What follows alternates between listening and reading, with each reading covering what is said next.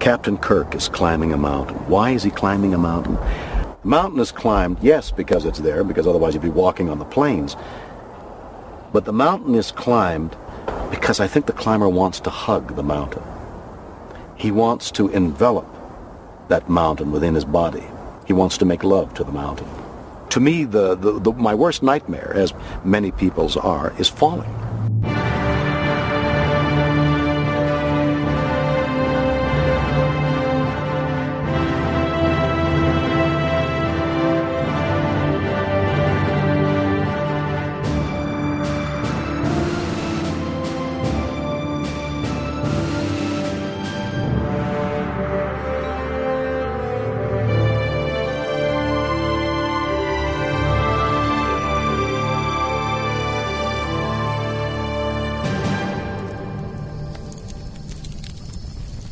Good evening, listeners. You're coming to us now around the campfire in beautiful Yosemite National Park. Actually, you're not. You're in Hove. It is winter. We're not doing it outside because the cable wasn't long enough, but we are very cold. Yeah, it's very cold outside. And we are going to be sampling Dr. McCoy's beans recipe for the film Matt's Star Trek 5. Matt's already started. I'm already in now. You were very hungry. Not eating all day. Because, of course, if you don't enjoy these brothers, you're not just offending me, but generations of McCoys. It's very nice. And this is from the official Star Trek cookbook. It is. You can find it. Oh, it is? You haven't just made it as a thing? No. This was because in the film what you get is their beans and there's alcohol in it. Yeah. Well, that's the secret. Stick it in a cookbook. Yeah. Which I'm not giving away the surprise there. No. and the secret ingredient in the film, I believe, is Jack Daniels because they get thanks in the credits. No? Yeah, they do. Yeah, they do. They say it's Tennessee whiskey. Yeah. But Jack Daniels get a thanks in the credits, so you kind of assume it is probably Jack Daniels. Yeah. Well, I had a smidgen of Jack Daniels to use up, and that's in the beans. But for our drink tonight, which if we're going to have a little sip, it's going to be Maker's Mark. Well, yeah, we've got a far finer whiskey than Jack Daniels for us. Maybe they want to imply that Jack Daniels was still going in the 23rd century or wherever it is. yeah. And we've got a guest with us, haven't we? Exactly. Yes, I'll introduce Greg Locke, who's Hello there. here to talk to us about Star Trek 5. Say this is quite a subject quite close to your heart. It's my favourite Star Trek film. I'll just get that out now for anyone who's ready to slag it off. I'm here to defend it. Yeah, we're unsure where we stand at the moment, right? Yeah, we've kept each other in the dark about where it's come out. We have ideas, from previous podcasts where it might be, but yeah, particularly with Matt, this is his first viewing, so first ever fresh viewing. eyes. Well, I think we can all agree one good thing that came out of the film is Dr. McCoy's special beans here. They are actually really nice. Surprisingly good. I mean, I had little choice but to sample your beans, and now I'm glad I did. Yeah, we don't want the podcast to just come sounds of eating, so we should actually discuss the film. Actually finish this. Obviously, this is Spotlight, the show where we talk about Star Trek from a kind of non-Trekkie POV. And it would be very weird if you just come into this and you haven't seen the film. Yes, yeah, Go definitely. and watch the film. Go and watch the film. Yeah, watch the film first. I mean, we like to think this is a kind of Star Trek book club where you watch the film as you go along with us and then come back and listen to the podcast. So it's like 30 years old almost. Exactly. We are very late to the party. I mean, we're going to spoil the fuck out of this movie as per usual because, by now you really should have seen it. It is, I'm sure we will agree it is essential viewing. But we're going to discuss whether we agree on that point today. So what we usually do in this situation is go to Brad first. But before we do that, I think we should talk to our guest a little more about his Star Trek credentials, as it were, and perhaps your first Star Trek memory, Greg? Okay, so my name's Greg. In terms of my Star Trek credentials, well, I am the director of a Star Trek fan production, Ambush, still in production, been in production for about 3 years now. And I've agreed to come on here because, like you say, Star Trek 5, The Final Frontier, is very close to my heart because that is my first exposure to Star Trek. That was the very first film. I think I was probably about 5-6 years old. Was it through a grandparent's VHS? It was through my parents' VHS. Okay. How old were you? About 5 or 6, I reckon. But that to this day is my first memory of Star Trek. Trying to picture what this kind of film would be like for a first timer and a 5-year-old. Yeah. Yeah, I think. I noticed it's very colourful. I think, A lot of lights. Yeah. I've seen lots of people your parents, possibly your grandparents' age, doing things that you wouldn't expect. Probably your grandparents' age at that point. Retirement looks fun. Yeah. Jaunt across space. Yeah, retirement filled with exotic dancers. Trying to find God, that's what old people Cantinas do. ripped out of Star Wars. Did you have a religious upbringing, Greg, at all?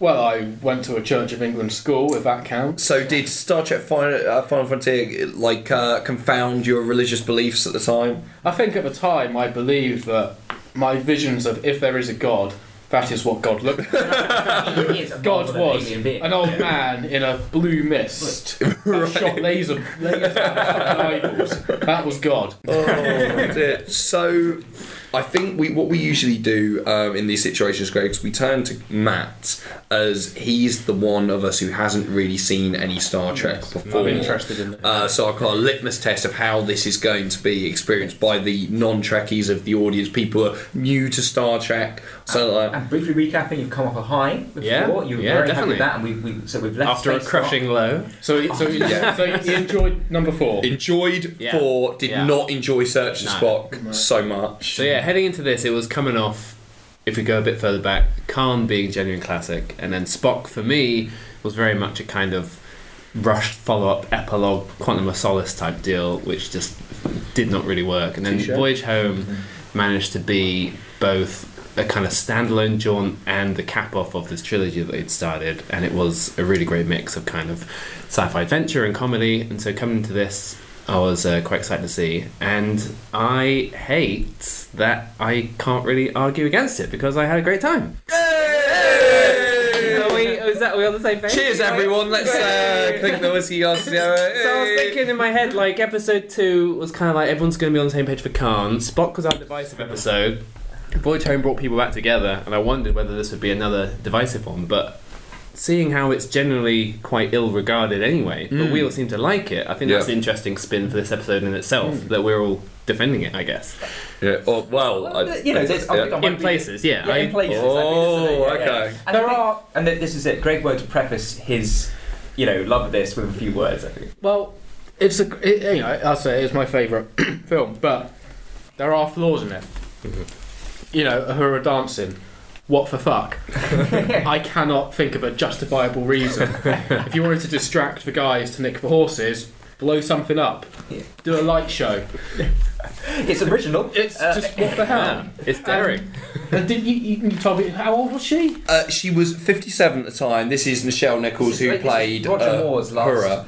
appearance as Bond. Yes, yeah, indeed. But if you listen to the commentary of this film, as William Shatner says, is as well, Nichelle has a great pair of gams. And, to be fair, for a 57-year-old woman, I she's agree, got a very nicely defined pair of legs. And, in a way, in its own way, it's sort of progressive of the franchise to be like, this is an older lady having the sexy carved role, but it is completely ridiculous. I mean, what I want to see is the conversation that Kirk had with Uhura. Yes. Like, listen, we need to get to Paradise City and we need to distract the guards so we can nick their horses. Any thoughts? Yeah. Here are some big leaves. Didn't you once did a dance class? Yeah. Didn't you used to be an exotic dancer before you were a on the Star Enterprise Sailor? beforehand, we're in orbit, and they're like, okay, we're going on this risky away mission. We've got guns. Could you wear matching underwear? Just in case. Just in case, and also in this desert, we're going to find some palm leaves. Absolutely. Go stand on that sand dune like a mile away. And We're hopefully even see going to you be in the able first to place. amplify your voice and put a nice, mix on it. Get all the levels right, because that's how clever we are. It's just There's no setup for it at all, is there? There's no kind of like even just one little bit where we need distraction. Uhura goes, well, guys, I have an idea, kind of thing, because I'm classically trained. we all know from previous instalments of Spotlight that Nichelle Nichols is desperate to get as much of her flesh on display as possible. She was very Unsuccessfully. She was very annoyed about being covered up in any way at all in previous Star Trek films. So she was probably raring to go with it. So it would make sense if it was her plan. Her moment was her Soul Glow hairdo in Star Trek 3. Like that was about as like glamorous as it got up to this point. Yeah. Oh, fantastic. It was funny. I've actually been reading Captain's Log, William Shatner's personal account of the making of Star Trek V: The Final Frontier. Testimony. Select committee of Trek fans. Transit from the court, as told by Elizabeth Shatner, one of his daughters. And in here, he actually talks about that scene. And apparently, he and Harve Bennett were talking about a way they knew they needed something to distract the bad guys so they could attack. And they would try to rack their brains, come up with an idea.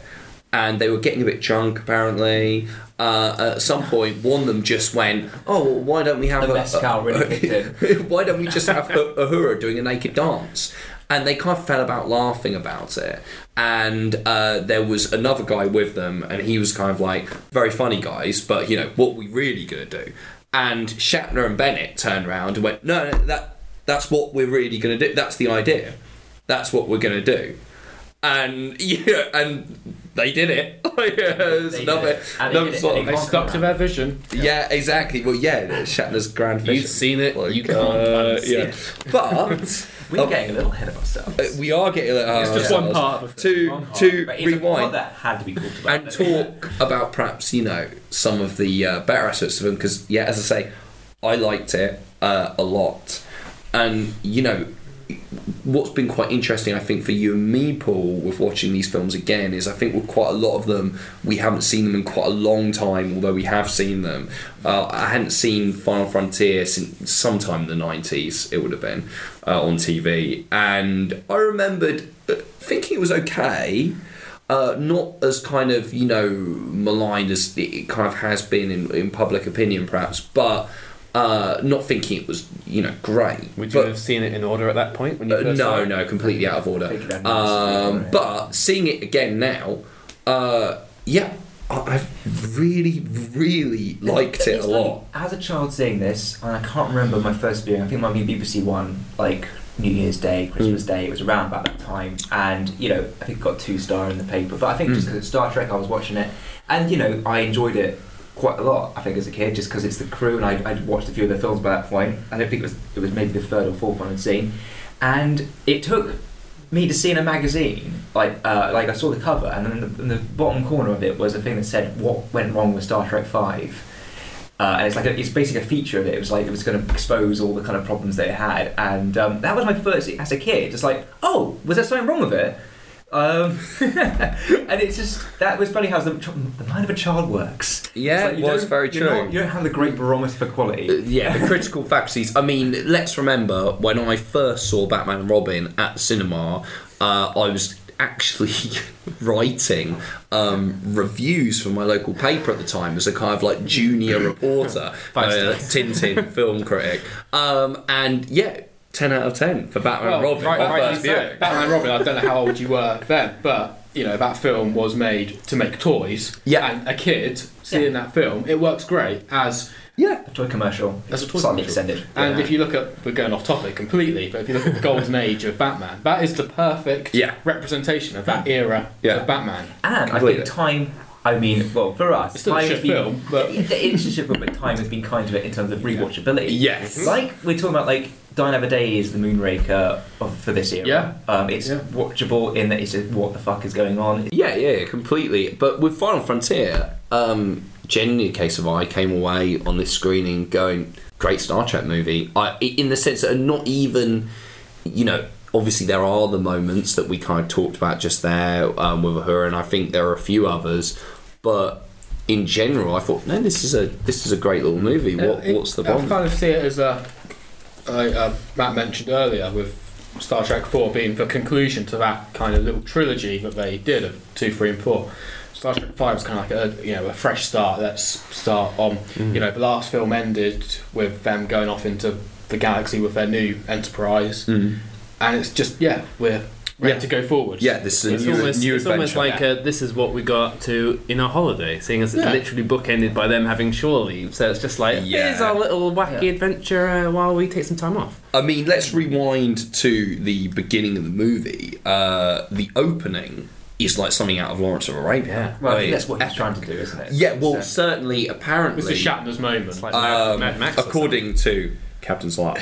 something. We'll be referring to you. Ellen. Originally, Harv Bennett kind of took the film away from Shatner in the editing process. Do you mean and- this was hard? Yeah, they had bit like they had to David cut Lean. it down. Well, yeah, basically, this scene, the opening, that he cut down to barely anything, and Shatner was really upset and said, "No, you must. It's meant to be, long tracking shot of him riding in and everything like that," and got him to reinstate it. And I'm really glad he did because I think it works really Oh, well. what? But actually, this feels like the truncated version. Like, I mean, I feel like Yeah. it doesn't. It's not. But slow. we'll just think about how it would have been if Bennett had got his way. half cut. Yeah, I think it's one of the strongest scenes in the Yes, film. definitely. Absolutely. It's instantly the most visually arresting thing I'd seen from the Star Treks, and it's like a and western. it's And the- coming in thinking, It's exactly that scene from Lawrence Arabia, with the Yes. rifle when Yes. he runs but for. the scale of it, and how it's straight away. It's- and not knowing what to expect from Shatner directing, to have such a very cinematic opening that is so striking. I was like, wow. well Yeah, done. because I mean, this was Shatner's directorial debut. His first film, so I think it is quite impressive to have that. Only thing I would say is that it's not great for the uninitiated, because I think the bit where he starts laughing, I mean, people say, "Oh, well, what's the deal with that?" The fact that he's a Vulcan is, meant to be kind of like he's got no humour or that kind of thing. You'd have to know that about Vulcans prior to. I got Yeah, a feeling I that was a big reveal when he took a single. Yeah, and it doesn't. I think for somebody, it wouldn't mean a lot to somebody. Yes. I think because then the big point they make on that and the big cliffhanger is you have a Vulcan who's laughing his head off, and I didn't even catch so, that. and it's I think only someone who's seen the original series and has seen See what they're like. episodes of and we're sort of going back to the episode Plato's Stepchildren where Spock is put under some spell and he laughs and Dr. McCoy's like, "Good God, man, you can't make him laugh." Yeah, no, I mean, And- I didn't really pick up on this. It's So true. to see a Vulcan laughing his head off, and we have a Vulcan with emotion, and as a kid, I certainly haven't picked that up. It's from since becoming really into Star Trek. Well, yeah, I mean, it's funny because that I didn't pick up on that moment because of the fact that even though I've seen the films and I know the basics of kind of Vulcans, no emotion, all logic, watching that, it just didn't connect to me because I'm not so well versed in Trek lore that it's just an instantaneous thing. I saw him laughing. I just thought, I thought this is a bit of a jarring, typical bad guy, Agent Smith laughing in Matrix Revolutions, kind of just randomly laughing, before we go into the credits. But actually, that's a really interesting subtext. Well, then up pops the Star Trek motion picture theme. So it's Jerry Goldsmith returning. Goldsmith to the, back, yeah. Goldsmith's back, And and also- the strongest parts of this film. And something else to point out is when this film came out in '89, Star Trek Next Generation '87, which used the motion picture theme. So that was, I think, part of the reason for it. Just I think it's back it in was the lexicon. Yeah, it's, maybe not. It's just something. It was Roddenberry's favourite music for the franchise. At that point for Next Generation, It's my favourite music. Yeah, and I think having Goldsmith back, it's an opportunity to revisit that. I think it might have thrown people off actually, thinking, "Oh, it's Nick the Next Generation's theme." And I know a few people have seen this film and just gone cross promotion. I've seen that firsthand with my wife when she watched For Final Frontier. The first thing she said was, "Oh, they've stolen the theme from Next Generation." I was like, "I don't do this often. I'm going to get out the motion picture." There you go. Don't make me do it. There is no It's comparison. going in. It's going in. Just press and play. Yeah, exactly. Okay, that's enough. Let's go. Is it a Clockwork Orange experience? Yeah. Is it Goldsmith's first time back since Khan? Yes. No, for it's the motion picture. He didn't do 72nd. No. Oh, that was Horner, Horner wasn't did too. Of Grossman course, did yes. the last one, and Goldsmith did this one. I mean, I was listening to a bit of him in concert at the Barbican on YouTube last night, and he plays this as his opening Trek 5 theme, and then he sort of has a little talk with the audience. But he did say, any Trekkies in the audience, big cheer goes up. He goes, "Yeah, I'm not one of them." And he said it's just I just don't understand the stories. That's fair. But I think if your I just if made your the two music. films have been 1 and 5, yeah, Like, yeah, maybe that's because I think by the time he does First Contact, he's more a Trekkie. I think he's probably on board with it at that point.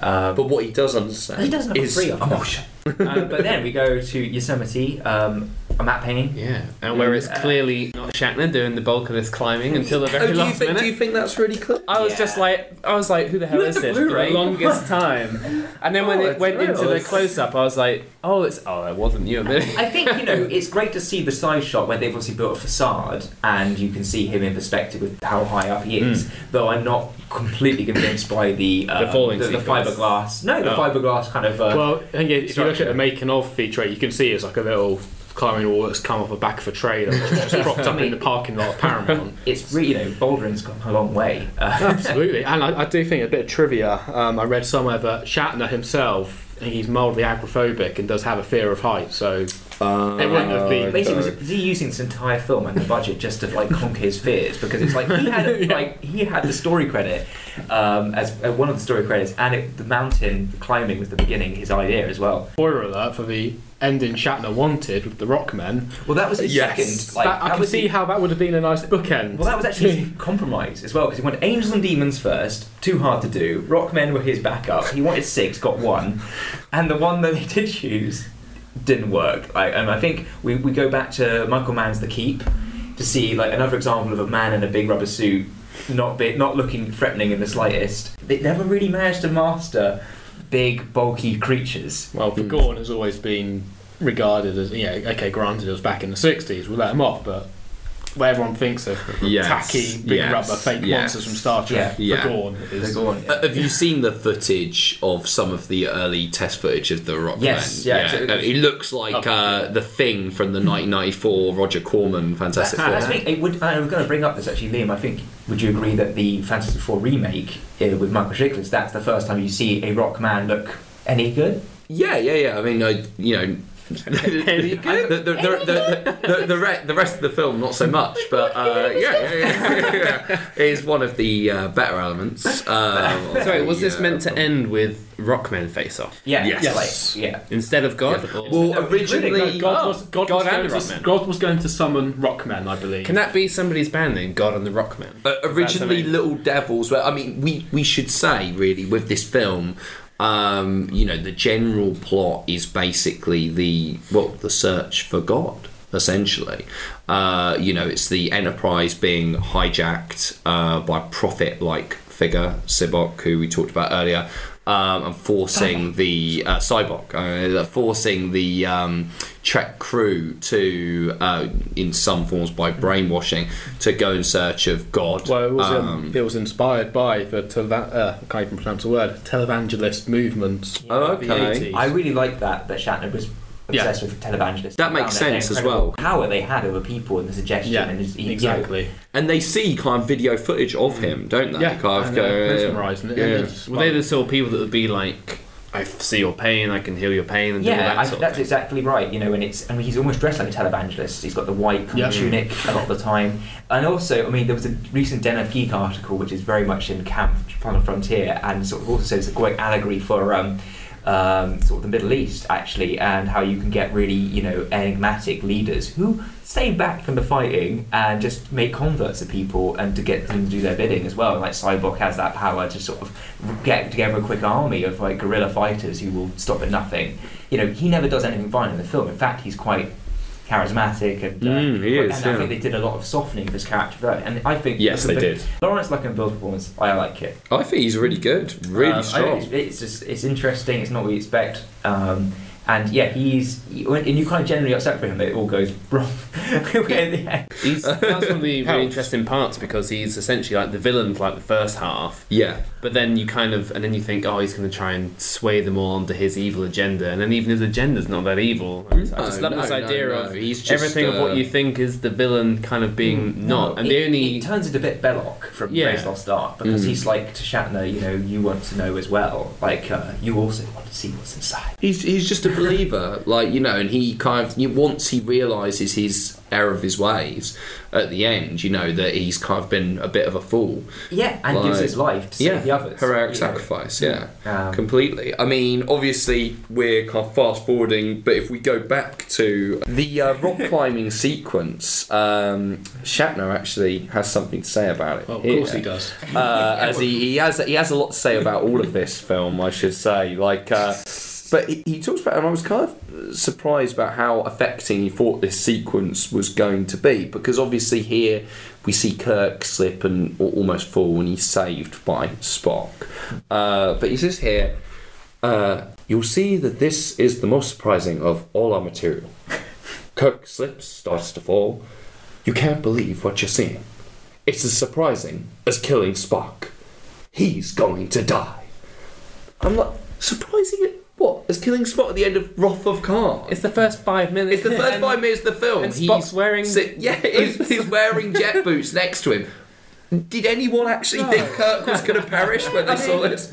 I think even before, from memory serves, the way the edit works, Kirk slips, falls. The next shot is Spock taking a nosedive with the boots. Yeah, I think it's quite obvious within a second what's going to happen. Yeah, I really was kind of like, why did you think this was going to be this tense? Like, you know, it's a comedy sequence. Maybe this is where Harv Bennett stepped in with his, maybe scissors. Shatner's original edit had 5 minutes of Shatner falling. Yeah, and then Spock was like, maybe I should do something. Exactly. I mean, the whole film's going to be flashbacks of my entire life before I hit the ground. I wouldn't put it past him. And you were right in saying that Cybot was meant to be a darker character originally. He was meant to be a relatively dark and violent character who rode a unicorn throughout his interplanetary adventures. The unicorn was an extension of Tsar's violent nature, to the point where my father had envisioned, this is written by Elizabeth Shatner, of course, my father had envisioned a battle scene where the unicorn had speared an unfortunate soldier who lay writhing and screaming in agony upon the unicorn's horn while Tsar rode on in triumph. Yeah. Okay. So that's this is the kind of dark, violent places that Shatner originally wanted this tale to go. I've got to say, hats off to him for he's following 4, and he's just going absolutely crazy with it. He's not holding back. There's no playing it safe here, Shatner, is there? But he does refer to it frequently throughout this book as his grand vision.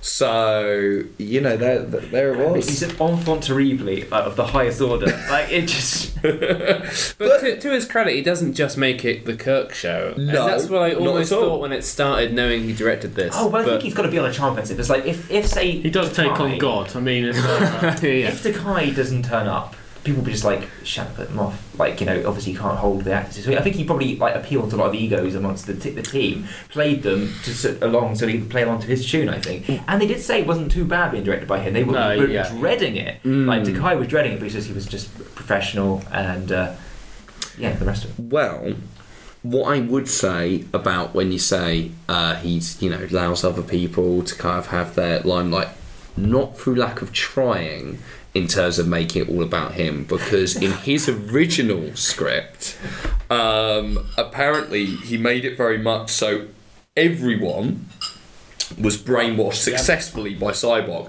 and it was Kirk fighting alone while everyone else was brainwashed, and only Kirk was strong enough to resist. I think it was DeForest Kelly who was actually no. Yeah, both DeForest and Nimoy had something to say about this and said, we don't believe that we would betray Kirk at this point. We're too far gone, and they refused to basically let him have it that way and fought against it so that they all 3 of them kind of resist, rather than it literally. But Shatner very much wanted it to be Kirk fighting alone. I think that's good, because I think that is one of the film's strengths. Yeah. Yes. The trio. I agree completely. Oh, absolutely. I think this is the best we see them as a group, as that triumvirate of Yes. Kirk, Spock, Bones. I thought we'd seen Rankin. bits of it in the others, but in terms of those core 3, this is the best. Yeah, and I think the whole film could be that campfire scene. Yeah, what we've alluded to, with the campfire scene, I think it was because we hold it such a high esteem, we want to kind of recreate it here today.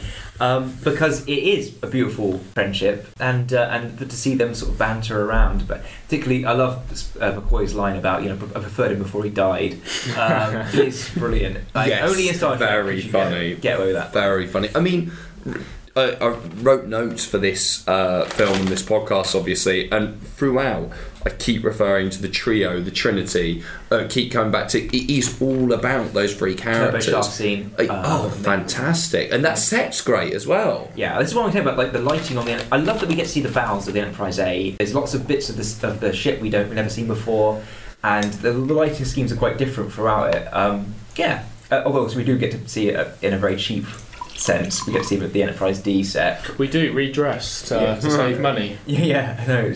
But it's not redressed enough for my eyes. But you really get a sense of the history of these guys, especially in that campfire scene. Yes. And like the loneliness of long-term space travel, and it's really quite affecting with Kirk saying, I'll die alone, basically, and then how that arcs off towards the end when it gets paid off. But they're being really honest, I think, in that stuff, and it's that kind of downtime between jaunts and adventures where they can kind of let the shields down. Well, what I like is, despite you have that moment where McCoy makes that genuinely gallows humour to Spock about how, referencing his death and such like that, later on, when McCoy actually defends Spock against Kirk, you see that he clearly he loves him, really. I thought that was a bit he couldn't kill you unless you kill his own father. It's lovely, and I just think time and time again, I just think all their dialogue is really well written. It's really funny. I mean, when you're kind of seeing it, it's kind of like Dad's Army in space or something. You know what I mean? And when you come back to, because it really plays off their age at this point. Kirk having to go, I've got to have a sit down, like it's on my knees. Which answered for Lon's. That was, I think, our first appearance of a toilet in Star Trek. Oh, is he sitting on a box? It's a toilet, yeah. Because apparently, I've got to have a shit. Was put in because lots of references were made. It's like, where do these characters go for a shit? Right, we must show it now.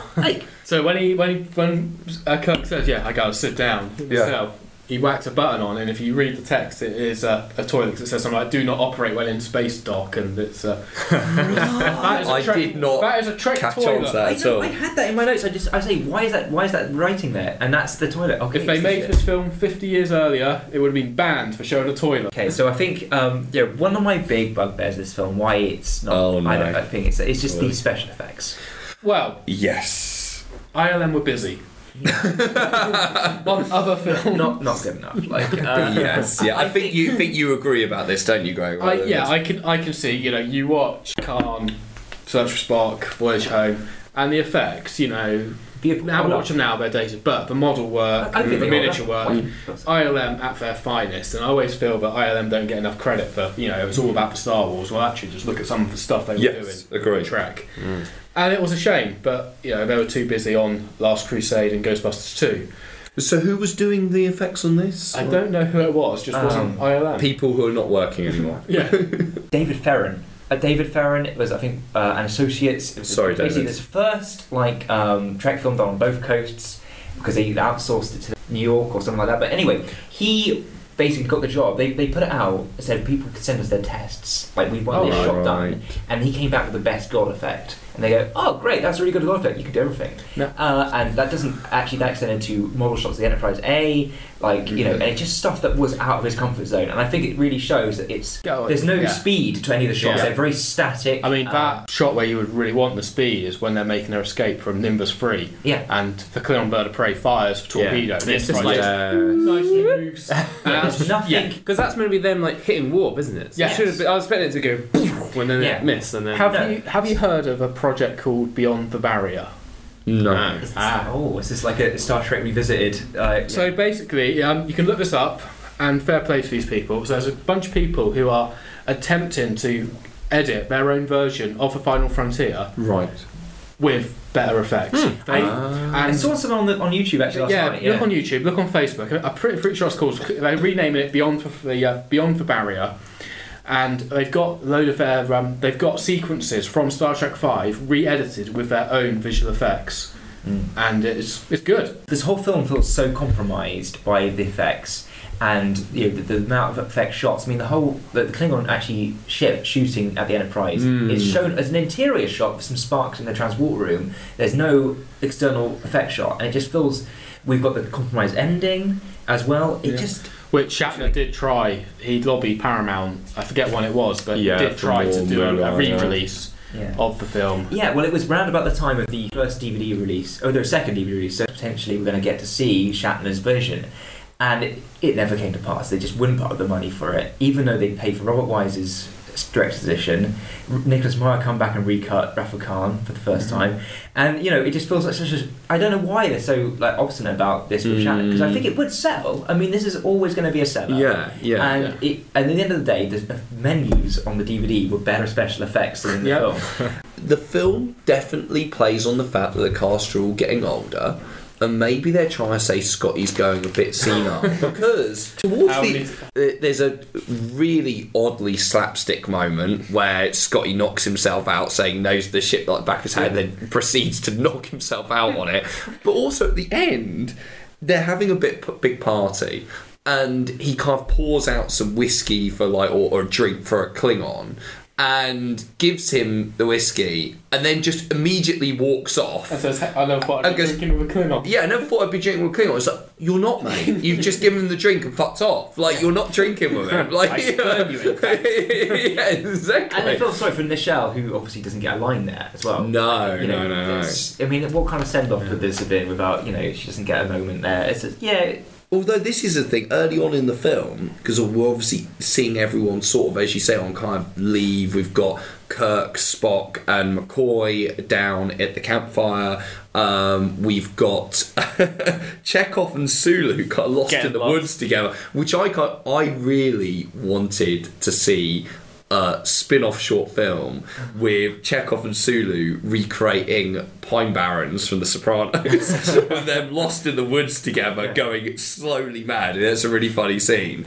And then we've got Scotty and Uhura, who seem to be having possibly some kind of romance. I think it's a very one-sided one, because I mean, like, Scotty is spurning her advances. He's in love with the Enterprise, like more than Kirk. Because there are two moments in this film that hint to that, and I was first time it's like she is just like she's brought him dinner. Brought him dinner, but the second the time next time's like.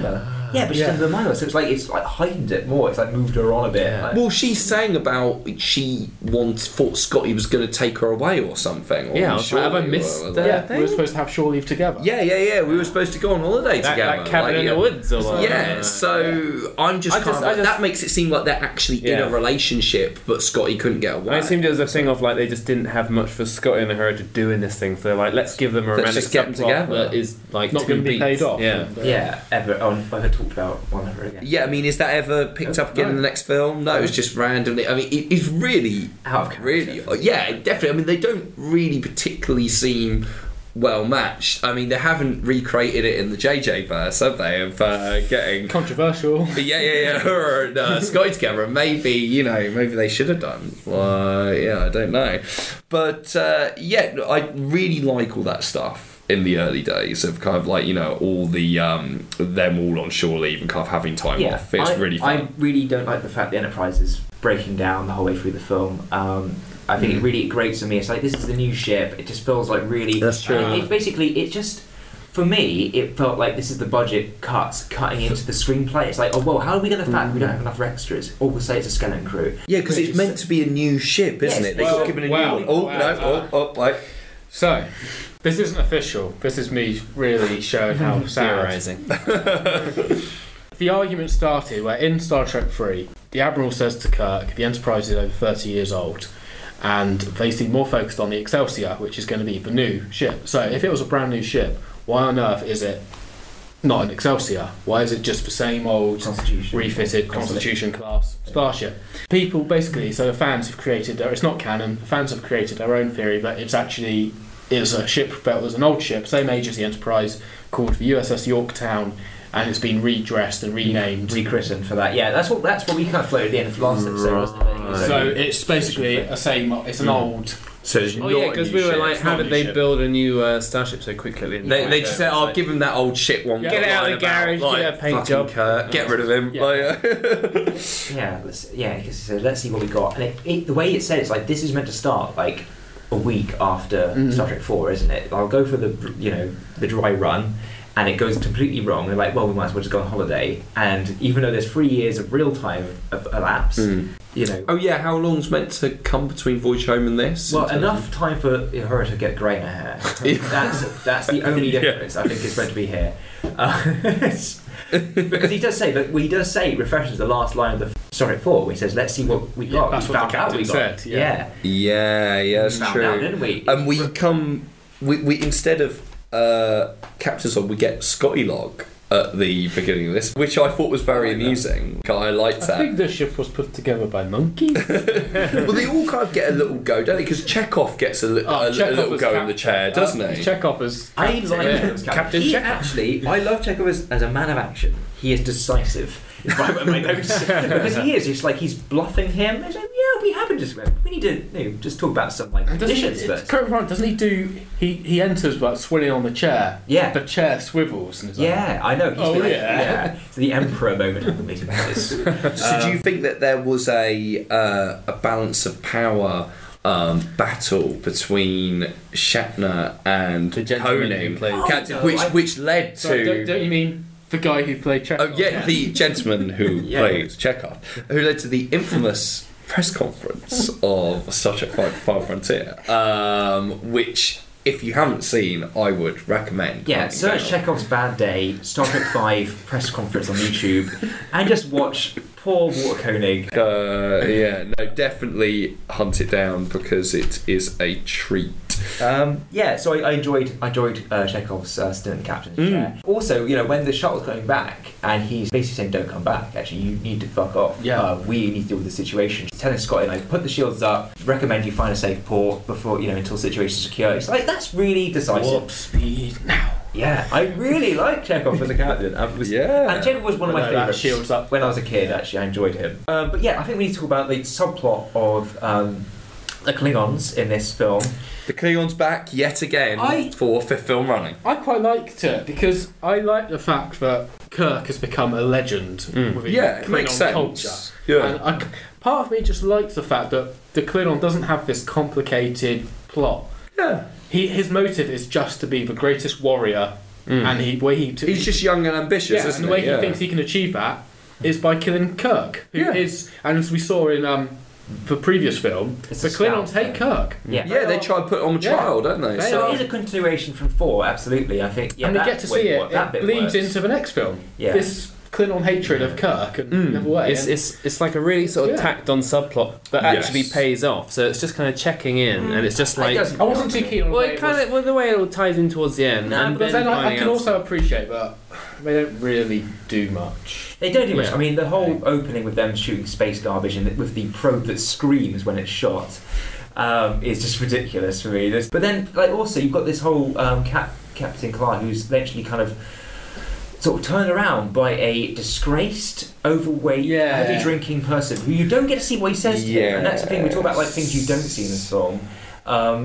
What is that? Like, you really want to hear what he says to him because I don't think this guy can be turned around. He's like intent on doing it. I agree. And it's Crew's intent on it. And it's not just him being told, him deciding not to pursue Kirk, but it's allowing Spock on the ship. And like, what kind of negotiations Of have this guy booked because the guy is Yeah. obviously not in great favour in the Klingon Empire because he's been given this terrible job of working Yes. at Paradise City. Yes. So how much weight is this guy going to carry? For somebody who's like literally a renegade Klingon captain who ignores like basically he's not the official rescue mission. So basically, neither the Klingon Empire nor the Romulans send a rescue ship to Nimbus 3. No. Only the Enterprise comes. This guy just turns up because he wants to kill Kirk. So it's kind of, it doesn't really work in that sense. He would not listen to this guy. Is my problem with it. I agree completely. It's one of those things where I do feel with this film, the part where it starts to fall apart a little bit and come down ever so slightly, my estimations, is the ending, which I feel kind of everything kind of just gets tied up way too neatly, way too easily. It's congealed and some kind of horrible, like... It just kind of, like you say, I do not believe for a second, that guy, the guy talks him out of it. Like you say, he openly admits he's this older kind of, waste guy. Foolish old man. Not only that, but he's, like you say, he's part of this kind of peace thing. I thought the other Klingon, especially a Klingon like that, who's very much, believing kind of the warlike nature of the Klingons, it would be like, oh, shut up, old man, or even like kill him or something like that. Yeah, just keep firing on the Enterprise. In rebellion. But he's kind of just thing. like, I'm sorry. But he really seems to get shamed completely. We're like, nothing we've seen in that character, and maybe it's all just bluster and everything like that. I guess that's what we have to believe, but He's kind of like that young hotshot going off his leash when really he's like just a teenager. I guess so. I guess that's just what you have to It's all a buy. bravado But thing. yeah, the thing of Spock being on deck seems really odd. Of Randy being the kind of chair. And again, everything like that. another swivel chair reveal. Yes, I yeah. think the moment like this film goes off the deep end for me is the moment that Kirk like says send on the torpedo. It's the last time this film like is going in a good direction. It comes down, and I feel like they're not far enough away from a photon torpedo explosion. They're literally behind a rock. I'm sure these things like destroy ships in space, and like that. Then from that point onwards, it just feels like compromise, wrapping up, rewriting, reshooting. It from there even into the scenes like up to the campfire just doesn't work for me. Well, the Klingons are just there just to help take out the godlike figure, aren't they? Basically, Yeah. because they fire on that. That seems, because you say it's tapped on, and it is. It seems like it's tapped on there for them to be there at the end. Yeah, it was to like, be able to take out them, and then you've got to find out a way of getting rid of them. Jamaro or something like that, who became as like the production designer. Yes, you're right. And then he was like, you're really good at that. You're promoted to costume designer. Shatner loves Nelos. Nelos, is it? He waxes lyrical about him lots in Captain's Log, which you can buy But he came up from with all good booksellers online for the costly sum of 1 penny. So I would recommend it. Can't afford it. It's too much for my. Oh man. But back to earlier in the film before we get on to the ending. The battle at Paradise. I really, really like. There's much more action than you expect in a Trek movie. Usually, it's quite frenzy, and funnily enough, I think it's terrible. great. Well, I really like it, and I think it's like something out of like Total Recall or Well, something. I like did that. say- The nerve pinch on the horse. Yeah. Okay, totally cool. But Sulu does a commando roll. it's funny. Off the horse. I did the Total Recall thing. It's like, but this actually beat Total Recall to the Free Boobies. Yeah. By Well, a year, yeah, right? But then, yeah. like Liam, you're a big cat fan. How many boobies is a cat meant to have? Female cat. But the real pool table in Genius. Yeah, the pool table was hilarious, but then Kirk basically just like what should have been the classic western of like I'm going to throw somebody through a table, smash, then face down, drowned in a She pool. instantly drowns. Well, cats just don't like like water. Isn't dead. that the whole point of Yeah, it? she just drowns instantly. Trivia, which I've only just found out. Apparently, the vocals of that cat is a remixed sample of James Brown. Oh, I also got James Brown was the sound of the laser cannon in Independence Day backfiring.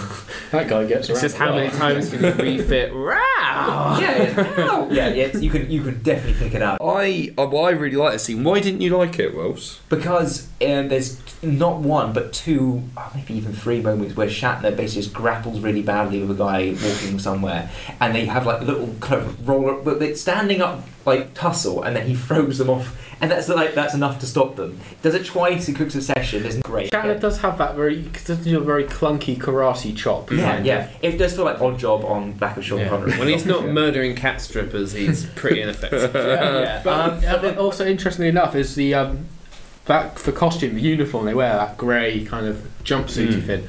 That was supposed to be, or they are regarded as Starfleet Marines, which is I like. so that's their first appearance, And I think he wanted only, to- I think. Yeah, I think he really wanted to kind of like redo the costume actually for this one, but the budget didn't extend to redoing the main one, so they did get at least something with these away team costumes, which is good. There was one deleted scene here though, which isn't on the DVD, which I really wish they'd put in. Now it's where you do see it when the Gatling gun is shooting the Starfleet commandos. One of them gets around in the leg and falls over. McCoy runs up to him and uses a device to suck the bullet out. And then he just says to him, "Now don't walk on that for 5 minutes." Just sit here in the war zone. Yeah, it's like, but just like I love it. It's just a broken. Instantly gets shot again. But yeah, no, I mean, like I said, I really really enjoyed it. I actually think it's really well put together. But funnily enough, you mentioned about the costumes. Shatner actually wanted to change all the Star Trek costumes completely for this film. Did he now? I mean, why am I surprised? Yeah, but it His didn't. face It all didn't over. have. They didn't have the budget. A lot of the things. I mean, reading Captain's log. Can we get a building girdle? Yeah, a lot of the things come back again and again to didn't have the budget. They were really threatening to go over budget the whole time. And I mean, to be fair on him, it's gone. The budget was 30 million. If you think about the fact that it's 1989, in 1991 we had T2, Terminator 2, and that was 100 million, I believe, the budget. I believe it was 100 million. It was certainly the most expensive film made at the time. And if we think about that, it's definitely like 3 times plus the budget. You think actually it's not an insanely high budget, 30 million. Like even at the time, I think Star Trek. And there's a commentary for Generations where the writers, Brown and Braga, Ronald D. Moore, talk about how it was their experience of writing for the big screen. And how they go to story meetings and they'd be budgeting effect shots and like how they'd have to compromise and cut shots. Like it was just feel like all their kind of scope for the film was always being whittled down. And I think Star Trek was only ever kind of grade A kind of budget from motion picture up into Abrams. There's like none of them were really given the kind of royal chest from Paramount. They were always working within a quite constricting budget. But I think Nimoy does a lot more with his money than Shatner is able to do with this. Everything conspired against him. I feel like it is quite sad for him actually. That he things conspired. There's a Teamster strike. I think. They blew up one of the trucks. Yeah. One of the trucks on location. They blew one of them up. Like there was a big Teamsters kind of union strike. At the time, What they did in protest. Yes. Yeah. Yeah. There's a writer's strike as I well. was about to say, there's a when writer's strike. Yeah. So I think there was a lot of stuff conspiring against him. And let's think about the competition for this film. Batman, Yeah. Lethal Weapon 2, Back to the Future 2. yeah, Last Crusade. Another part 5. Nightmare on Elm Last Street. Crusade not only competition but also stole their original Cyborg, which was Sean Connery. Yeah. And I do believe Paramount even ended up pairing Final Frontier with The Last Crusade when it came to cinema screenings to try and get more numbers. But on what seats. do you mean pairing it though? They sold it as a double feature, basically. So It really would pale by comparison. I love The Last Yeah. Crusade so much. So you would pay a ticket to see both The Last Crusade and Final Frontier. Grindhouse style. Thinking that Right. people Yeah. I can see what the more My grindhouse. understanding is, it was like Let's See settle in the for- film that Sean Connery made, and then the one He that he rejected. turned down to make this other film. License to Kill, James Bond was also out. Oh, I think yeah. and Left to Kill another victim of this. Like Yeah, summer. It was also suffered, as we almost know. destroyed the franchise. For Yeah. that too. So Even though I love License to Yeah, Kill. even as like the best Dalton. Yeah. I'm more of a Probably in the Dead top fan. 5 Bond films. Yeah, I adore I it. used to love it as a kid. We could go into a whole film about James Bond, but Yeah. I live for Living Daylights for me. That's We don't want to encroach on James Bonding territory, but also Ghostbusters 2 as well, I see. Yeah, who ILM also worked on as and well as Last the Crusade. effects are great in And, Ghostbusters 2. So Hence why Star Trek Final Frontier suffered. Dear. But I mean, Wrong it- place, wrong you time. do feel a bit sorry for Shatner because whereas Leonard Nimoy, he got the same deal as Shatner in this because obviously this kind of goes way back. At a certain point, Shatner and Nimoy's lawyers kind of hammered out this deal where Shatner and Nimoy would get all the same kind of deals going forward in Star Trek. I mean, he actually says here in Captain's log, now, somewhere along the line, Leonard's lawyers and my lawyers had gotten together and drawn up a favoured nations clause, which meant everything he got, I got, and vice versa. Well, in the beginning, I was commanding more money, so that any raises I was getting, Leonard would get also. So I made Leonard a great deal of money on my lawyers by bringing him up to the salary that I was getting. We used to joke about that, how that clause had benefited him so much. I think And also, Pretentious much? he got that, of course. Leonard Nimoy got direct to film, so Shatner got direct to But film. I think as well, Leonard's director's debut, Search for Spock. I mean, acting-wise, he's not in it until the very last scene. Whereas Shatner is very much in this. And Nimoy also took a lot of lessons from Nicholas Meyer on it. He consulted before because he wasn't even too sure whether he wanted to direct. And I remember when I saw Nicholas Meyer at a convention, Nicholas Meyer said he had lots of talks with Leonard. Leonard would come up to him and say, "Oh, look, what do you think about me directing?" And he got a lot of guidance from Nicholas Meyer. And Shatner didn't have that. So Nimoy cheated a bit. He was getting a bit. Well, I wouldn't say help, cheating. and He in went terms to- of coming out of the gate with the film. Yeah. he directed a film. By the time he got into Star Trek 4, where obviously his role was a lot more prominent, he'd already had under his belt. a feature under his belt. It could have gone a lot worse, basically. I like Shatner's performance in this. Yeah, so do I. Yeah, I like where he says, "I need my pain." I think that the pivotal scene of this film, in fact, it's an 8-minute dialogue sequence. In the I don't know what deck that is. I don't know if you could tell me. What The observation deck. Well, with the this is getting really, but we don't know where from the way when you see the ship go through the barrier, it's implied that it's on the front of the it's ship. like 10 forward or something. But you have these massive windows that they're looking through. But when you see the shots of the exterior of the ship, where are those windows? Yeah, there's not anything there to So to. it's a great set. I think it's a brilliant set. They make good use of it. Yeah, and I think it's quite brilliant. Again, I think this comes from them just reusing footage from previous films, reusing the models. Again, budget constraints. Maybe if they had the budget to do a new, an actually slightly different Enterprise A, as it's called, maybe we would have those windows at the front of the ship. Yeah, literally only the nacelles are different, aren't they? They're just slightly the connecting bit is being changed. Otherwise, it's exactly the same model, redressed with the new A. But 8 minutes where you have McCoy's trying to be like converted, and that scene's quite very well directed. I think very that good. That is for me. Yeah, I really love all that stuff, and Kurt, like you say, coming around and saying, "I don't want to lose my pain." Like it feels so relevant. Like the whole "lose your pain, lose who you are" thing. Raises the question: what is Kirk's pain? Because even now with the new Westworld series, I've been seeing it, but that's all about like to become for the robots and that to become sentient. You need memory because you need to learn from your mistakes and your pain. If you don't have that, then how can you change? But what I love about that scene as well is from looking at it from Spock's point of view and from McCoy's point of view. I mean, it really adds. I feel it adds depth to their characters. I mean, we get McCoy in that scene. It's like the McCoy, the grumpy old man's origin It's story. like he's finally being and real. then my God, Spock's forget. constant sense of rejection from rejection. From his own I forgot father. what that scene was. Again, it affects me every time I see it with McCoy and his father. Like it was brilliantly played by DeForest. And and well played by Lawrence Lebeknov.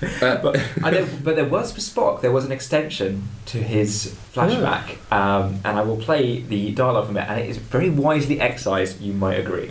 I resolved this pain long ago. Spock, I must go now. Cyber, wait. I can't. They've banished me. Take me with you. No, you've chosen the Vulcan way. I want to go with you. It's not possible. I'm a heretic. I'm an enemy of the people. It would be dangerous for you. But where will you go? Where I can be free? Where I can prove I'm right? I will find Shakari.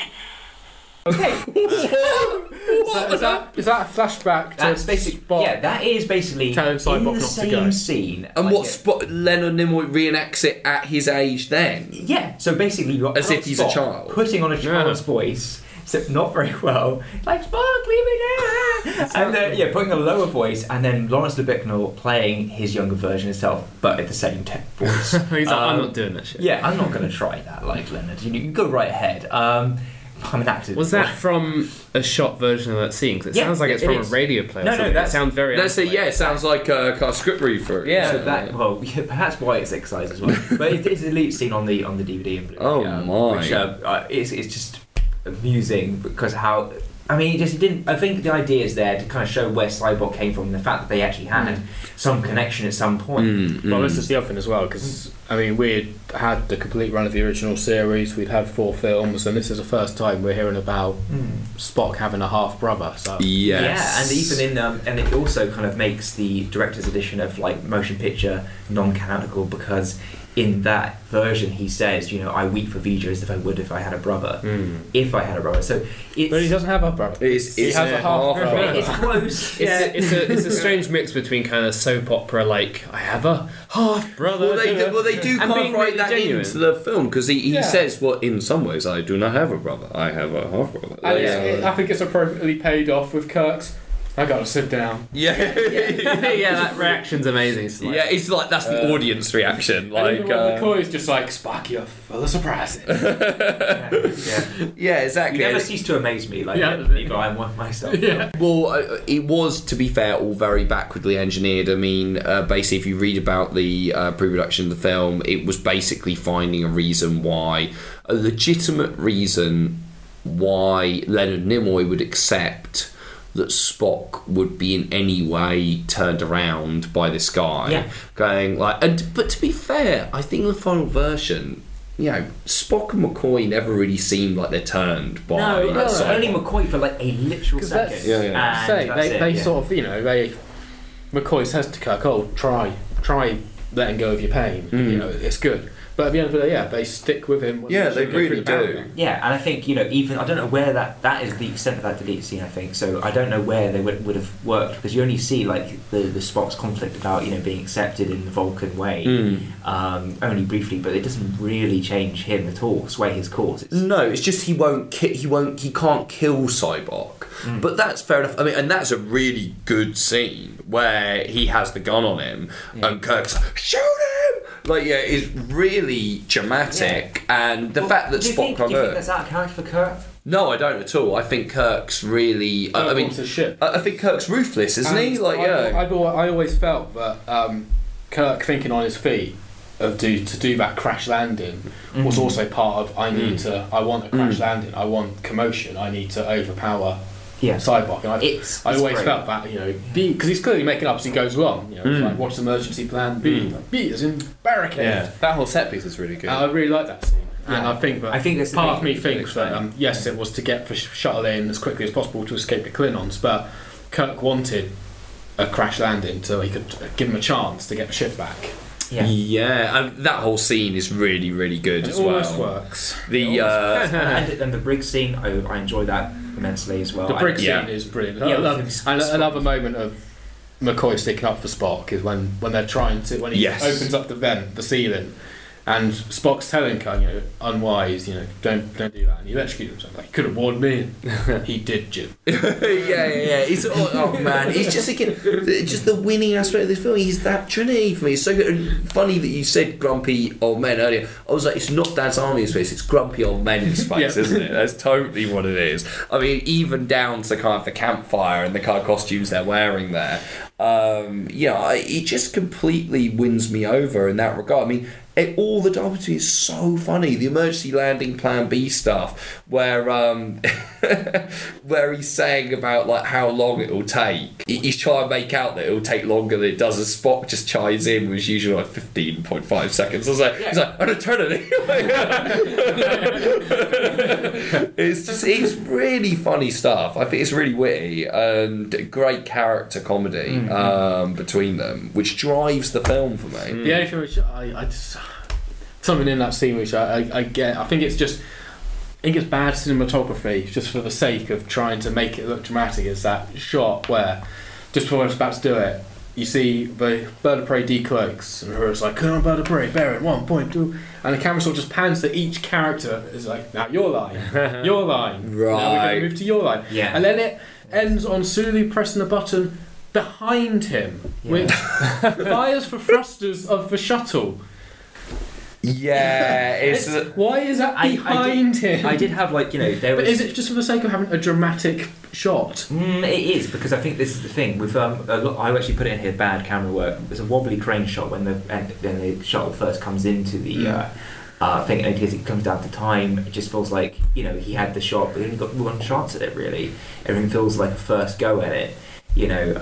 And so I think like some of the camera moves are really nicely thought out. I like the one that goes beautifully with Jerry Goldsmith's music as we're on the planet, they're walking around the big spire, and you kind of see everybody's enraptured by what's on the view screen, and you don't see at the back of the thing that the Klingon ship is actually bearing down on them. Cool. And that with the music is a beautiful shot, and I think it's nice that they have to hold that for whatever 12 seconds. It'll be interesting to know. I don't know if there's a way to find out. It'll be interesting to find out the order that the film was shot in. Yeah. Because part of me thinks that they started, maybe the first scene was probably the first scene in the film where I think beautiful camera work. I think Yosemite stuff and maybe was first, they just slowly, because it was, I think I've heard rumours that, you know, the production wasn't quite going as well. Yes, Shatner was under a lot of pressure. Yeah. And maybe it strikes me as it got to a point where they were just rushing to get the film finished. And it'll be interesting to see if they were a bit work behind schedule as a result of. I believe Yosemite was first, and then they actually moved on to kind of the Rockmany sequence, but they kept coming back to that throughout production. That's right, because it was just not working and not working. Just from my experience of doing films, when you end up sort of chasing light and you're running behind schedule, you started off taking your time on these shots, and then you're just like, fuck it, we need to get something on camera. It's gone. Were we all satisfied with the revelation of God, of what that actually was in the end? My favourite part of this film. Yeah. Okay. So much so, I actually did a tribute to it. That made me laugh so much. Back in 2003, we did a film together. Yes, we did. And this was a film that you directed, a short film. When we were 16, 17? Yeah, something like that. And I don't know what context I managed to pull it off, but there was a scene where a character turns into me, and I do get to say the line, "What's wrong with Don't You Like This Face?" with the same music. Yeah, and the camera going to the eye and coming back out. Yeah, it's everything. Okay. Well, I mean, as Francis Ford Coppola once said, if you're going to steal from the best. I'm sure he was thinking of Star Trek V Final Frontier. No, I really like this whole climax, because I thought it's going to kind of be obvious that it's going to be a route. So even though it was really blindly obvious that it's like, obviously this isn't God or he's up to something, it didn't detract from it at all. I think Kirk standing up for it and getting shot. It would have been very controversial if they were like, "Oh yeah, this is God." Yeah. And I think it's so original series to have a malevolent, sort of deity that is like fucking with the Enterprise crew. Yeah. I mean, that is just so original straight out. Yeah, and I think it's great they've had a chance to do that on the big screen, with this, and it is. This is another reason I love the film so much, is because, from my point of view, if you look at all the Star Trek films, I personally feel that Star Trek V is the only one where they actually explore a strange new world and seek out a new civilization. And as the camera reveals on the ship's wheel, they boldly go where no man has gone. I don't know, 80 San Francisco is pretty whack. I think it's really. I thought all the religious kind of subtext of the film was really daring, because at the end of the day, one of the things apparently he talked about in pre-production, they were kind of like, well, in this point in the future, would people even still be believing in God in the same way or anything like that? And it's, I think for its time, for 1989, it especially in America, which is still very much, especially at that time, kind of, around by the religious right, I think it's really brave kind of storytelling to be in this situation where they're not really going, oh, well, God definitely exists. They're kind of going, oh, well, maybe not. It's all kind of... And that way of thing, Shatner deserves to be heard out. I think that's why Paramount should put the money to let him put his... It's only 15 minutes, whatever footage he's got extra. It might not be great, but at least he's got to say, this is me, and I put it all on the line. Yeah. And with some finished effects, this is what I wanted. And, you can judge it for that. I feel like we can't quite condemn Shatner for this film, because he was I certainly can't. One hand tied behind the back. And I think, thinking of Shatner, that film does have some of the greatest Kirk moments ever. Agreed. Klingon bastard. Kirk questioning God. Yeah, fantastic. What does God need with a starship? Yeah, and also that. What does God need with a starship? Yeah, you're exactly right, Kirk. Also, when he says about when he challenges him, so I doubt any God who inflicts pain for his own pleasure. That's a McCoy. Oh, it's McCoy. Yeah, because that's one of my favourite McCoy. It's a great line. One of my favourite McCoy moments. He is my favourite character, full stop. But one of my favourite McCoy lines is, "Jim, you don't ask the Almighty for his ID." yeah. But then he challenges himself, which is really he stands great. up for his mates. Because I think, because McCoy is a bit old school. That line makes complete sense in his character, saying, you don't ask the Almighty for his ID. Let's just see how this plays out. But then, as soon as Spock and Kirk are hurt, they all stand by each other. Yeah. I mean, even though Spock won't kill Cyborg and Kirk feels betrayed by that, at the end of the day, he never really portrays him. He's always very much knows who he is. He knows himself. He's like, look, mate, I've done loads of missions with this crew. These are my mates. I've died and come back. I don't care about this stuff. The from my bravado. past. We don't know this Shows. god fellow. Yeah, the bravado he shows on the bridge when Cyborg, and that's a turning point where you actually really like Cyborg, I think. Is where he says, no, it's your ship. Gives Kirk his and he goes, command. well, we're going to do this by the book, and stand order, please. And he says, it's just the way he takes over. It's very by the numbers. For him, coming up against a godlike figure is just a weekly occurrence. I think the whole concept of a heaven-like place having a physical existence in the universe is very Star Trek in itself. It's taking this grand idea and applying science to it again and being if this thing we're exploring the universe, who's to say that doesn't exist? And in this case, it's a whole ruse. But and also the fact that you have Paradise City in the same film, which is completely the opposite of what Paradise should be. That's, it's a complete breakdown of communication. It's all the people who've signed up to it are not committed to it in any sense by sending Well, you could go on a whole nother sort of tangent on the concept of Paradise City, because they say in the film that I think their idea to keep peace is just ban weapons. Yeah, and it's was that really going to work? They just fashion, and like David Warner's character said, they just made their own. So can you actually achieve that utopian peace? I'm upset that David Warner didn't get a bigger part in this film. Well, I love that. Wait for the next film. David Warner He's in a lot, is fantastic. I mean, right from his first scene, for me, makes such an impact straight away. You look at him, you go, that's a complete character. But he needs straight to be more away. in it. I think he just I agree. I agree completely. He does get full off. His one shining moment is prisoners, we're already prisoners on this worthless lump of rock. Yeah, he's fantastic in that opening scene, and he deserves more. You want to see him again. And also, at the end, why is he randomly, clearly romantically involved with the woman at the end? It's well, how's this happen? And the scenes also, bear out the Klingon character, where he is literally a disgusting misogynist. Who the old Klingon commander? Yeah, he he basically says something in Klingon about he seems like that kind of drunk at a party. Yeah, he wants the Romulan lady to drop her skirt so he can see if they have something different between their legs. Oh my God. Just I mean, probably just as well they cut that because it's just so bad. He's kind of rectified in his actions in the end there. But that's the thing. But as we talked about before, I really don't buy any of that shit at the end.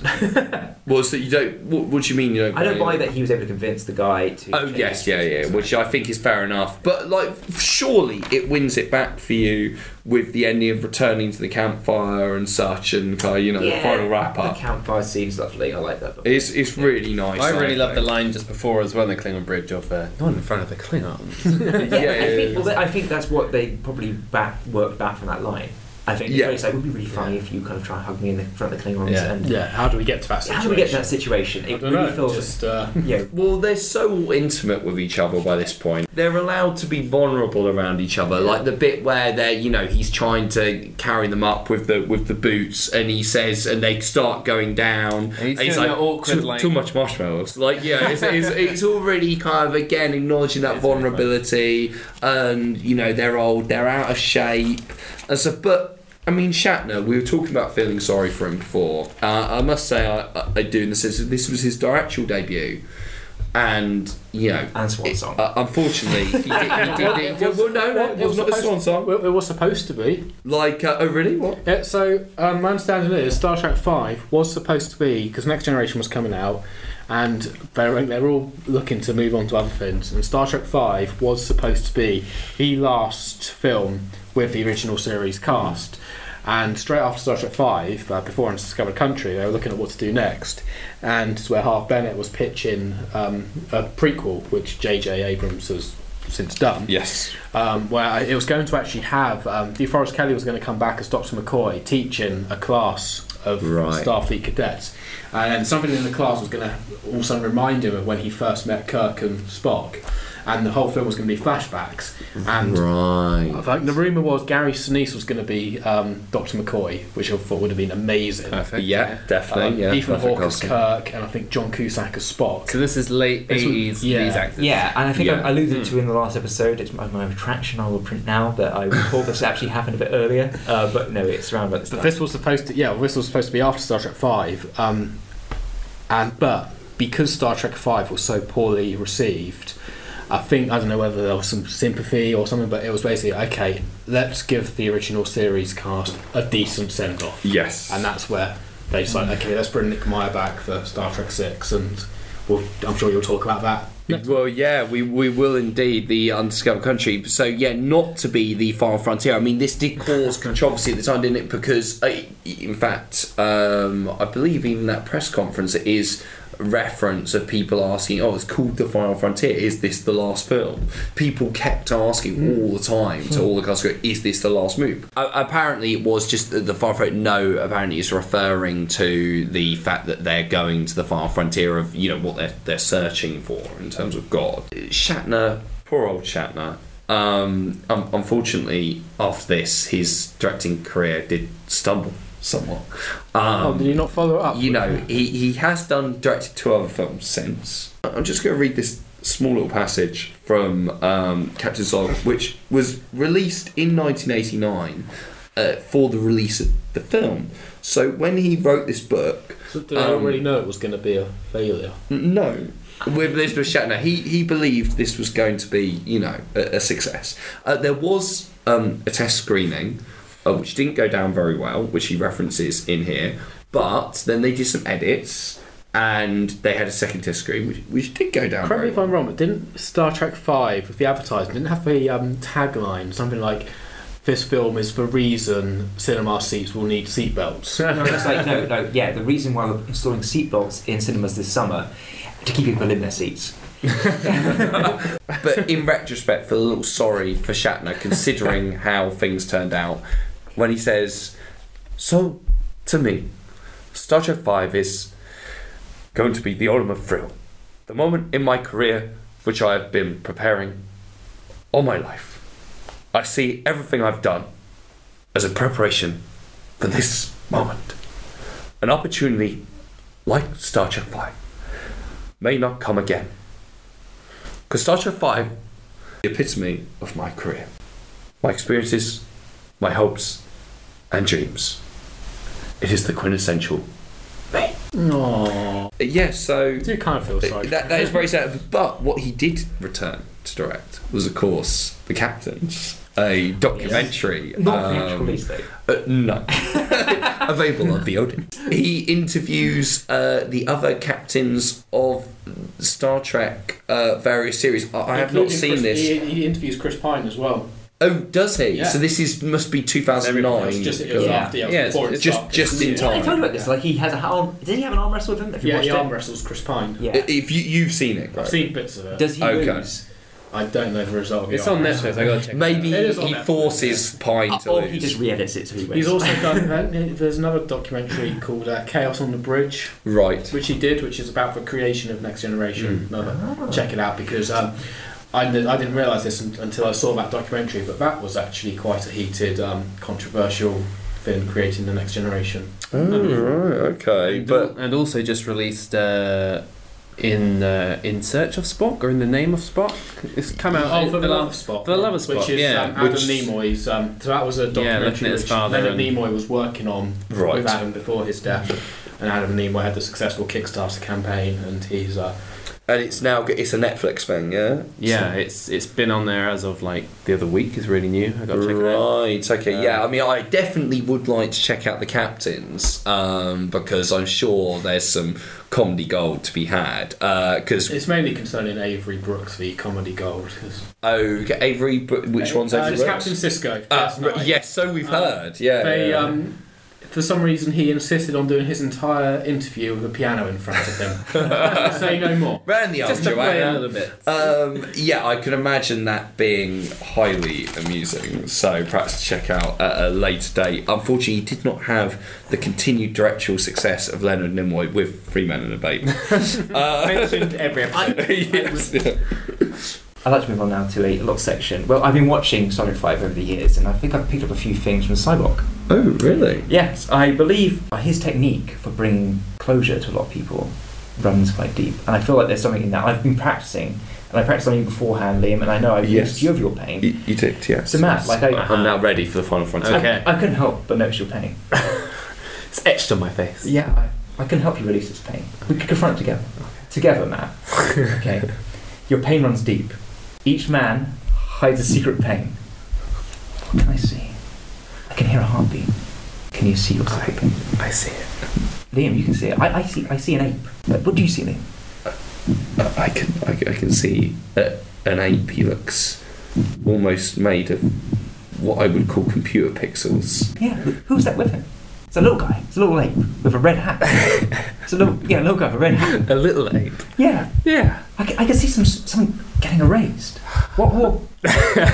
Matt, I think we're close to it. What? This is... Share your pain. Share your pain with me.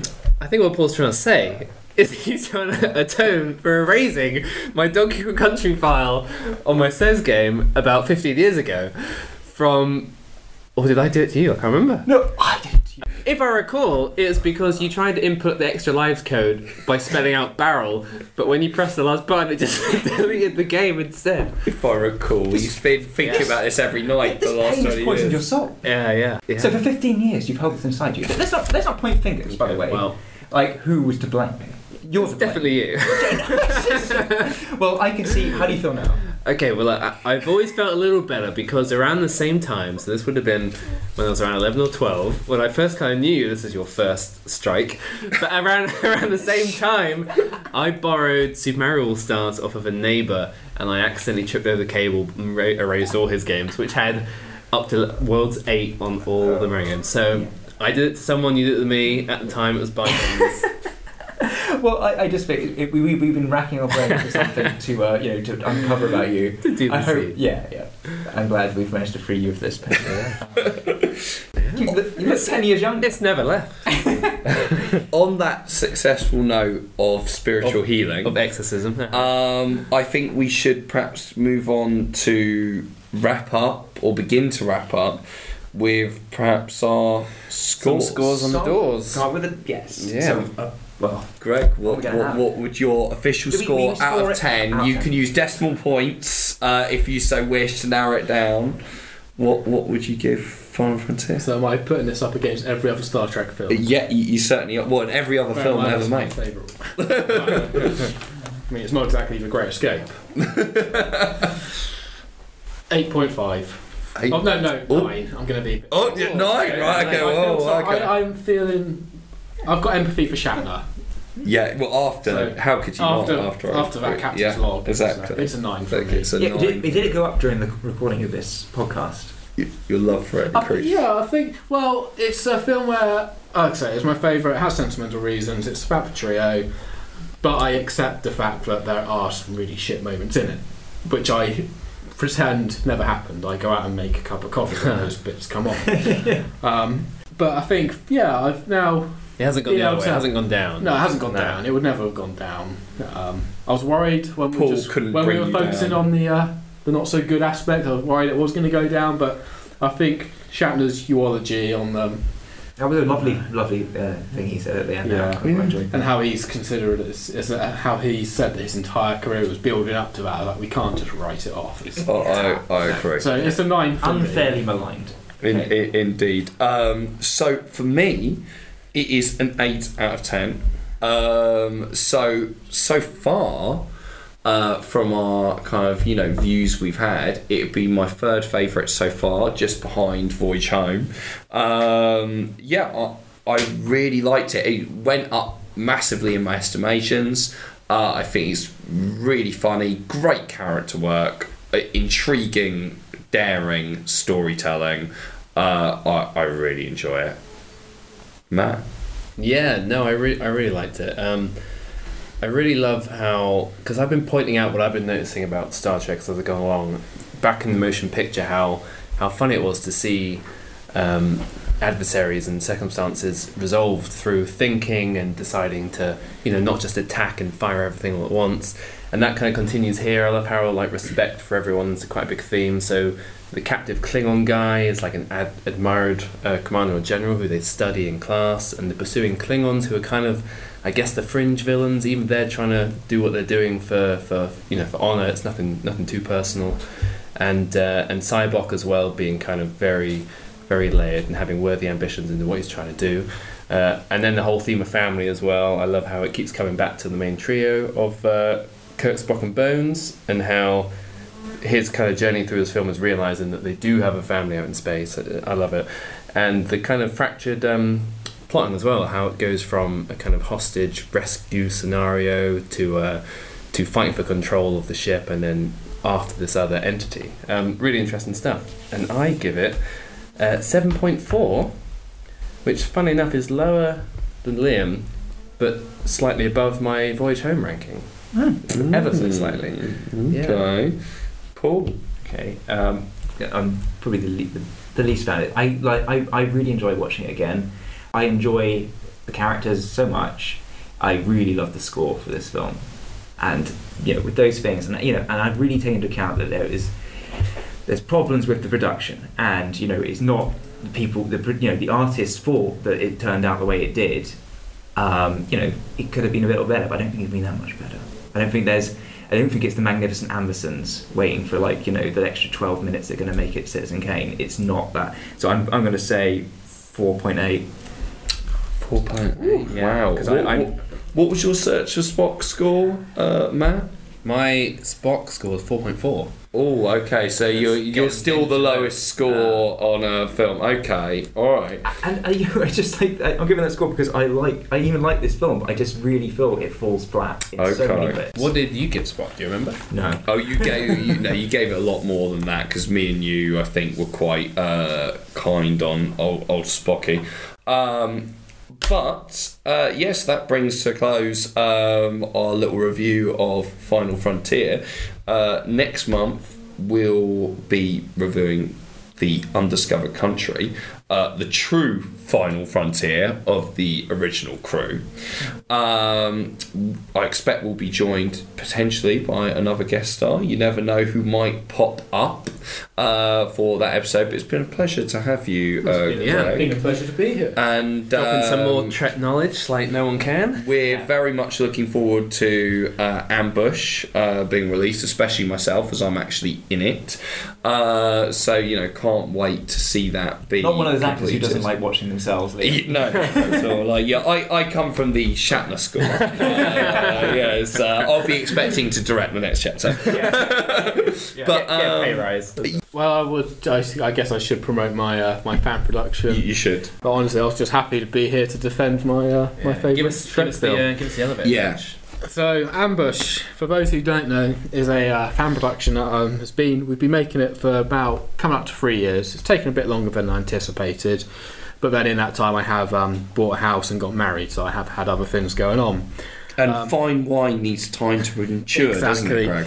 We had a successful Kickstarter run. We raised £4,500 sterling. More than the Final Frontier. More than the Final Frontier.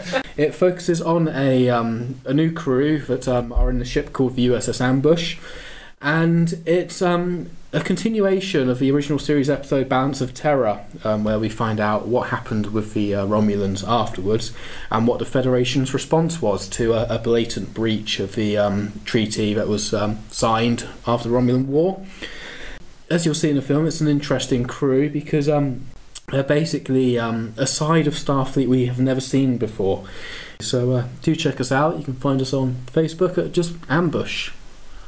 And yeah, there's a trailer out there, isn't there? There is. If you go to the Facebook page, yes, there is a trailer where you can see the type of quality that we are we're quite I think proud of. Looks really impressive, man. Like, even if I wasn't involved, I'd be looking forward to it. But yeah, I mean, as usual, you can find us on Twitter at Spotlight Pod.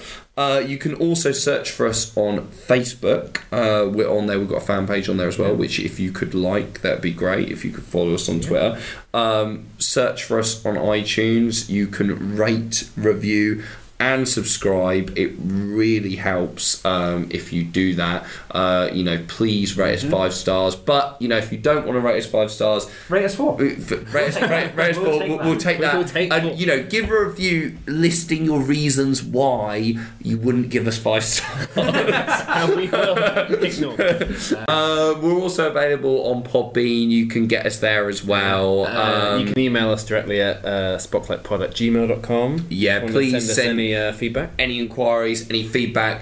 If you disagree with us about our review of this film, or you want to chastise Paul for giving such horrible flag game to William Shatner's masterpiece, The Final Frontier, feel absolutely free. If anybody out there has a friend like Paul who erases your old video game files, let us know. Yeah, please get Pain. Yeah, please. Yeah, if you have any secret pain, listeners, just free please us of your write pain. in. We can help you free you of that. The Slybot method is proven. We just heard it. Exactly. I think that could be another kind of job for us to do from here. We could become prophets like Cyborg. The school of lead Cyborg. you to the promised land of a malevolent alien who tries to kill you with eye beams. Just to backtrack, I'd just like to congratulate Paul on McCoy's beans because they were. Oh yeah, they were brilliant. They were really good. They were really, They were very good. really. I really was felt like not. I was not hopeful. In fact, I've been slow cooker since this morning, and I was. they're really They good. turned out pretty good. I need that recipe. 'Cause I'm going to watch Star Trek 5 again with those beans. Actually, I might even set up for TV in my back garden so I can have a campfire. I I think that's what it is. Well, it is available in the official Star Trek cookbook, I believe, which it's got a character from. Who's the character on the front, Greg? Neelix from Voyager. Right. So we will post a link to the recipe on the Twitter page and on Facebook. Until next time, what I would like is for all of the Spotlight crew and our guest Greg to join me in a drink of Maker's Mark and perhaps a sing-along around the campfire. So perhaps if Moon or Rigel 7, I really want to know the words to that. So perhaps if I launch Are we going to do it in a round? If I if I launch us off and then perhaps you all join in.